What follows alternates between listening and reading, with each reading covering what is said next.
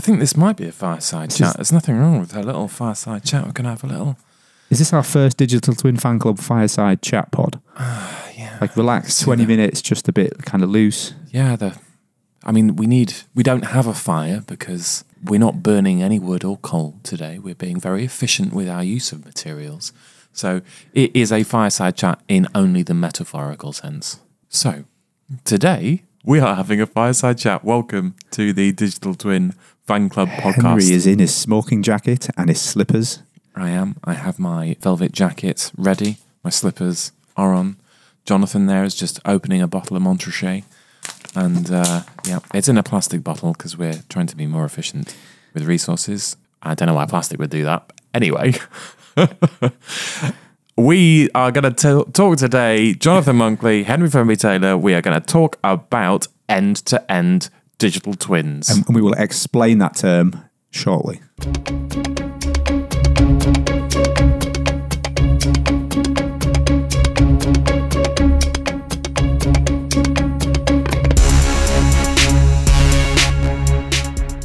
So, Jonathan, where did this conversation even come from? Let's switch hats for a second. Okay. So this WSP hat off, WS Digital Twin Fact, Zero Construct hat on.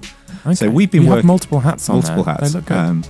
Caps rather than hat. One's a cowboy hat. This is coming from a piece of work we're both working on from Zero Construct that is producing a playbook on how to deliver low carbon projects. Now, probably more people know about Zero Construct by now than they do about the Digital Twin Fan Club, which I think is a good thing. So, but just in case they don't, what's Zero Construct? So Zero Construct is a community focused. It's quite big now. It's 800 members, 40 countries, all from all over the construction industry, from professors in the US to graduates in the UK and the Middle East, Australia, Asia. It's come around so quick, hasn't it? Massive. It's growing big. I was kind of on the outside, and I've gone in with both feet. And So basically, as a collective, it's building a Wikipedia of how to deliver low carbon construction projects. That's its kind of big mission. Yeah, really easy. It's going to take a few weeks.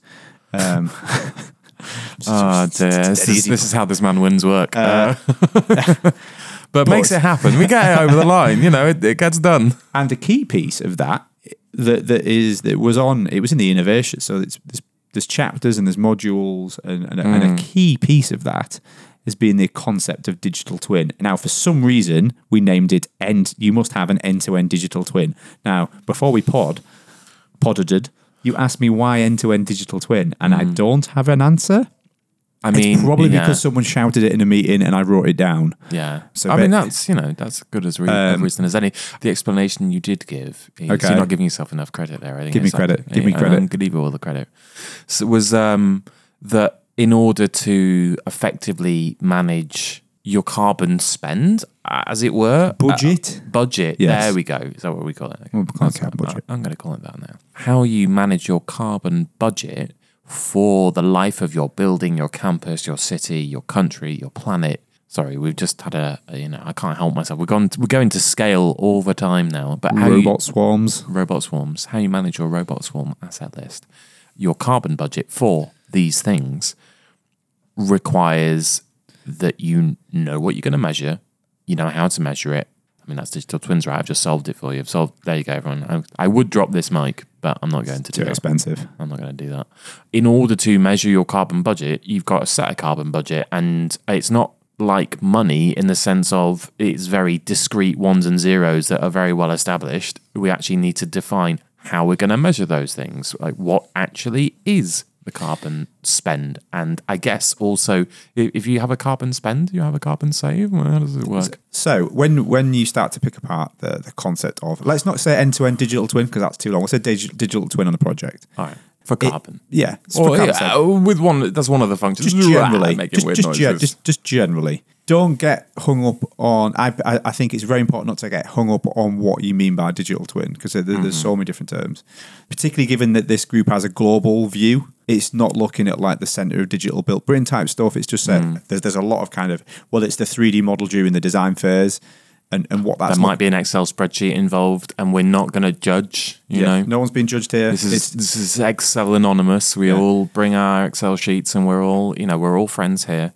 So the points are building the requirements in to enable a smart asset handover, but also the enabling of measuring of the carbon budget during the design phase, making sure the design is really optimized, there's no waste. You could even go into, we were just on a webinar earlier, weren't we, talking about the fact that augmented reality linked to the digital twin allows you to reduce waste on site. There's so many different angles to it, to carbon reduction and digital twins. Therefore, it's going to be a fundamental pillar of the digital piece sat within the Zero Construct playbook. So I think that was it. Like, handing it over. It's just there's so many different things. Which one should we talk about? I mean, we've gone into a lot of detail previously, and that's kind of the purpose of the playbook, in a sense, is to give people actions that they can go and do, right? And that's very important. But I've also realized, listening to some inverted commas tech leaders in this space, that actually we do need to talk fundamentals as well. Otherwise, people are going to be like, oh, yeah, we just did the digital twin and it solved carbon.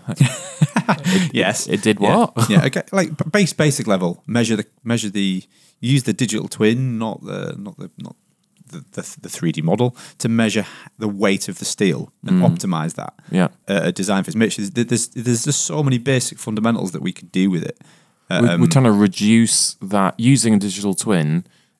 However you build it, however you define it, you are getting better data about, say, like, the weight of the steel and the source of the steel. And you can do your calcs based on that, to whatever degree you're going to. I think in my mind, I have this kind of utopian vision of this perfect digital twin where as soon as I procure the steel beams, I know where they've come from. I know the full carbon impact, but I just don't think that's very realistic. It's getting there. It's getting there. There's people like Sterling are looking at that stuff, making sure EPDs are built into the design process, using terms I don't really understand, but I'll say them. Environmental Product Declaration. Yeah. EPD. Do you understand them?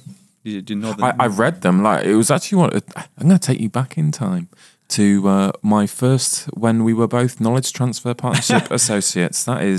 That feels like that is before we had beards. Before we had beards and grey hairs.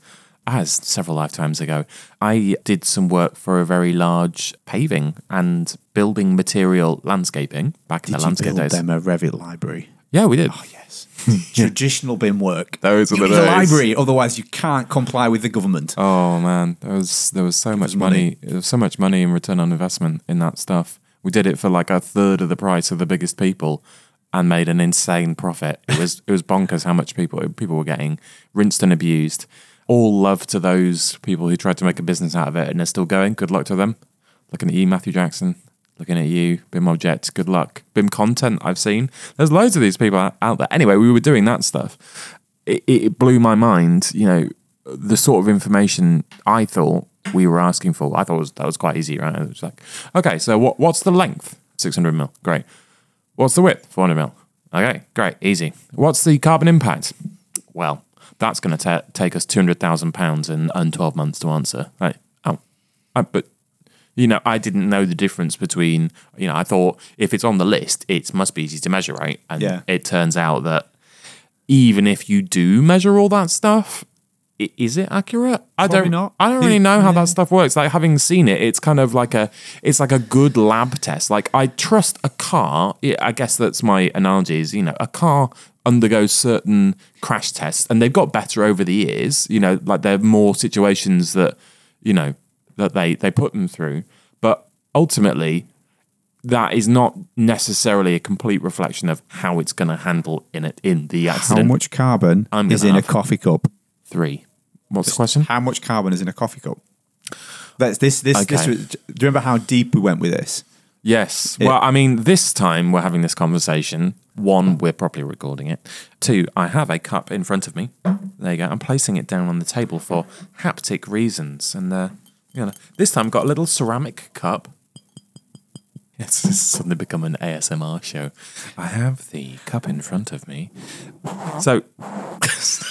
I have the cup in front of me, and it is a ceramic cup, so it was fired, it was clay. It was made in the People's Republic of China. So it's probably been on a boat for a long time? It's definitely been on a boat for a long time. Now, the coffee beans. So I can tell you how to answer the question. The coffee beans came from Well, it's come out of a machine, hasn't it? So the machine is very, very. It's I think originally it came out of a plant, mate. Come on. From the words of Stacey Smedley from Zero, it's an onion you have to peel, and you'll go mad if you peel that onion too far, because you can get into, okay, so it's come from a machine, and that machine's got embodied. It's really complex. Yeah. So when you take that into a building, it's going to get even more same, complex. It's so the same deal, isn't it? Which is what EPDs are addressing. Yeah. It's trying to give you a good measure, and I think that's the UK's bad at that, though. I would say we're fighting that, I think, is the wrong phrase. That's what I'm going to say. We're fighting that sort of, I've bought this carbon measure off a shelf, because that's not right either. I'd be like, up to a certain degree, we want it that to be accurate, and if people trust it and people believe in that measurement, then I'm happy with it. I'm gonna trust. Are you going to say you can't manage what you can't measure? That's obviously the key point of the digital twin aspect of the playbook. Yes, but so to peel the next layer of the extremely nice onion, something that came out of it. That's why I'm crying. By the way, that's the real reason I'm crying. In my smoking jacket. The ASMR's just got too nice, and it's relaxed you. To peel the more complex. The next example is the fact that you hand over a properly commissioned asset, because you've built in the smart requirements and the digital twin assets, digital twin requirements in the early concept phases of the project. So they've flown through the project, and now you can then, in theory, hand over a really nicely commissioned asset, because it's very common in construction to assets not be properly commissioned once they're handed over, which results in a very unoptimized thing to hang around in. It's the plant's not working properly.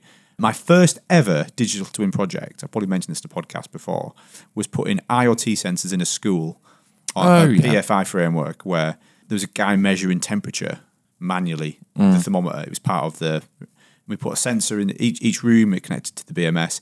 It turned out, for the 4 years of the lifetime of the school, every day, the commissioning program being running on the HAVVAC system.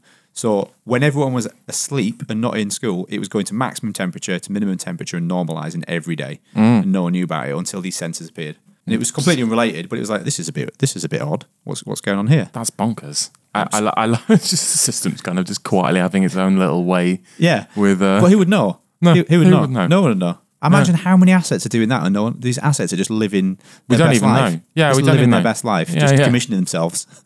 Just literally, and today I'm going to be maximum temperature. Yeah, but there probably is. Yeah. There probably are. Oh, I bet. And I think getting ready for that in-use experience is key, because we've had this discussion. One of Dan Ruster's great early quotes on digital twins was, "So is a BMS a digital twin?" And I'd say we're saying here how it isn't, because that's just sitting there ticking away, doing its own little thing. Digital twin versus digital bin spoke and said a BMS can be a digital twin. He said it can be. Yeah. Say it is. It the can game be. show spoke before we got hacked. That's true. God, that takes me back. We're going to have to do more physical events.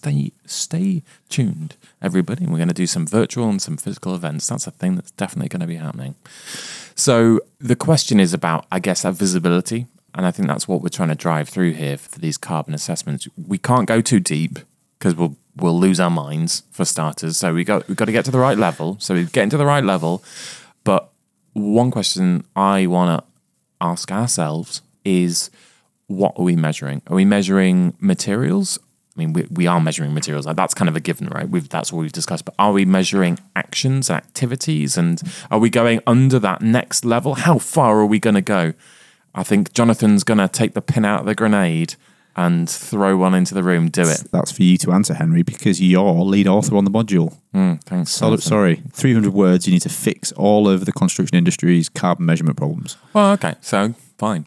Chew it. Fireside chat. You've got a cigar. You've relaxed. Yeah, definitely. I'm enjoying the crackling fire that is just virtual, but is unfortunately using more energy than an actual fire. It's not.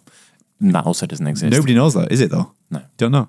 Well, I tell you what. Could be using a RTX 390 and the literally carbon burning the planet. footprint of the carbon footprint of the fire I'm drawing in your mind is definitely lower than that of an actual fire. I guarantee that. Anyway, so in answer to the question, the current methodologies that I have seen that are in common practice that we need to change are to use longhand Excel spreadsheets that range in automation from high to low, and sometimes the highly automated ones, they're kind of are full of assumptions. You basically have to do very little, and I say highly automated to basically mean you can just feed in a couple of basic numbers and you get this magic carbon number pops out the other end like that. And then you get these quite manual ones that are still an Excel spreadsheet, but you suddenly ask every single person, how far did you come to work today? Oh, thank you.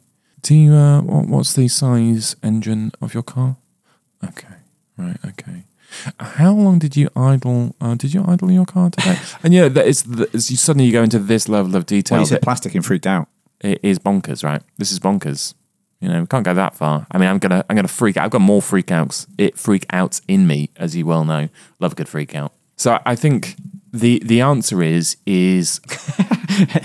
Henry, you're gonna have the answer. You've got till Christmas to shape the answer. Right, and end of October for a draft. Yeah. Well, I'm going to put the bounds on the answer then. I think the bounds on the answer is that ultimately the materials and the reduction of the amount of activity on site is what we need to streamline. So really having this sort of skills shortage view of the world where it's like, we need more bodies on site doing tasks. I think that's wrong-headed. I think we need better skills, better informed, better enabled processes, and that is going to create more efficient building processes, which is going to reduce carbon. Because if we have smaller workforces, because we can't have the teams, but they're better equipped, better informed, then they're going to produce a better outcome, is my view. So I am going to answer the question. I'm going to try.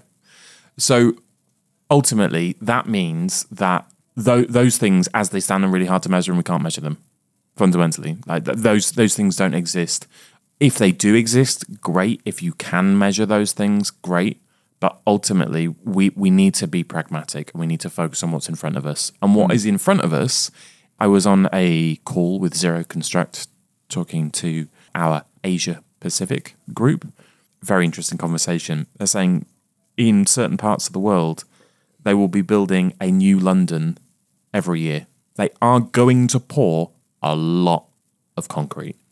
And that, cement and concrete, that's a big carbon creator. So if we could give them better insights and their designs are more efficient and they are using better technologies and approaches, whether it's digital twins and or MMC, I think it's all synergistic in a way. You need to point these things together, put these things together so that it does work efficiently. You can really understand, like I say, working within the bounds of specific standards, it's going to be safe. But what if it could be efficient and safe? What if it could use half the amount of cement and be safe? Asking ourselves these questions is where we need to get to. Because if we can't stop people building these things, which I don't think we can, then we can't demand they stop. I mean, we can, but they won't listen. They won't listen. So we need to Please arm stop them. building cities. Okay, Henry said. Yeah, I mean that would. Yeah, I think even if I was, king of the world, and I said that, it still wouldn't happen. I don't think the authority. No. It doesn't flip concrete. If we can flip concrete to net zero, then we've fixed everything. Yeah, it's kind of for me, that's a big one. So I think there's a part of that. I think we have to look at the analytics. We need to understand carbon and cement and concrete better. We're getting there. There's the UK funded that work around fast cure cement. There's nanotubes. Graphene, graphene one from Manchester University. Yeah. There's these new innovations. And really, what we can do in the digital twin space to support that is measure that impact, measure that improvement, measure that enhancement, or not. If it doesn't, and we need to be transparent and clear and honest, and say, is this working? Is it not working? What's the improvement? And that's how we drive that, is by having all that information available. And that's where digital twins will come in. Measurement, site waste reduction. 30% of work on site is waste. Get rid of that through optimized design. And it's a bit practical. It's very practical, this one, isn't it? Yeah, we're being quite practical. We've recorded one earlier that was about swarms of robots basically taking over the planet. And now we're talking about site rework. I feel like I got a bit passionate though. Like it was supposed to be fireside chat. And I feel like I've stood up with my whiskey glass and my ice is clinking in their hand. One leg on a footstool. Yeah, one leg on a footstool, and I'm shouting. I was very close to shouting there, I think, for a second. But it's good you're using good equipment now, so we can tone you down. Yeah. I think that's a good answer though. It's an important element. You'll define it in a 300-word chapter, and everyone can have a read of it, and then. Yeah, well, I mean, I think that's the joy of the playbook structure is that it's something that's going to grow over time. We're getting this initial piece in, but we've got big plans for lots of content. It needs to start with some good content, but we're going to grow it, and it's going to keep improving. And I'm really glad to be involved. So, thanks for including me, man. Thanks very much, everyone. Hi, everybody. Thank you very much for listening to that cheeky little fireside chat with Jonathan Monkley and myself, Henry Finley Taylor. Good night, even, fireside chat. Yeah, goodbye.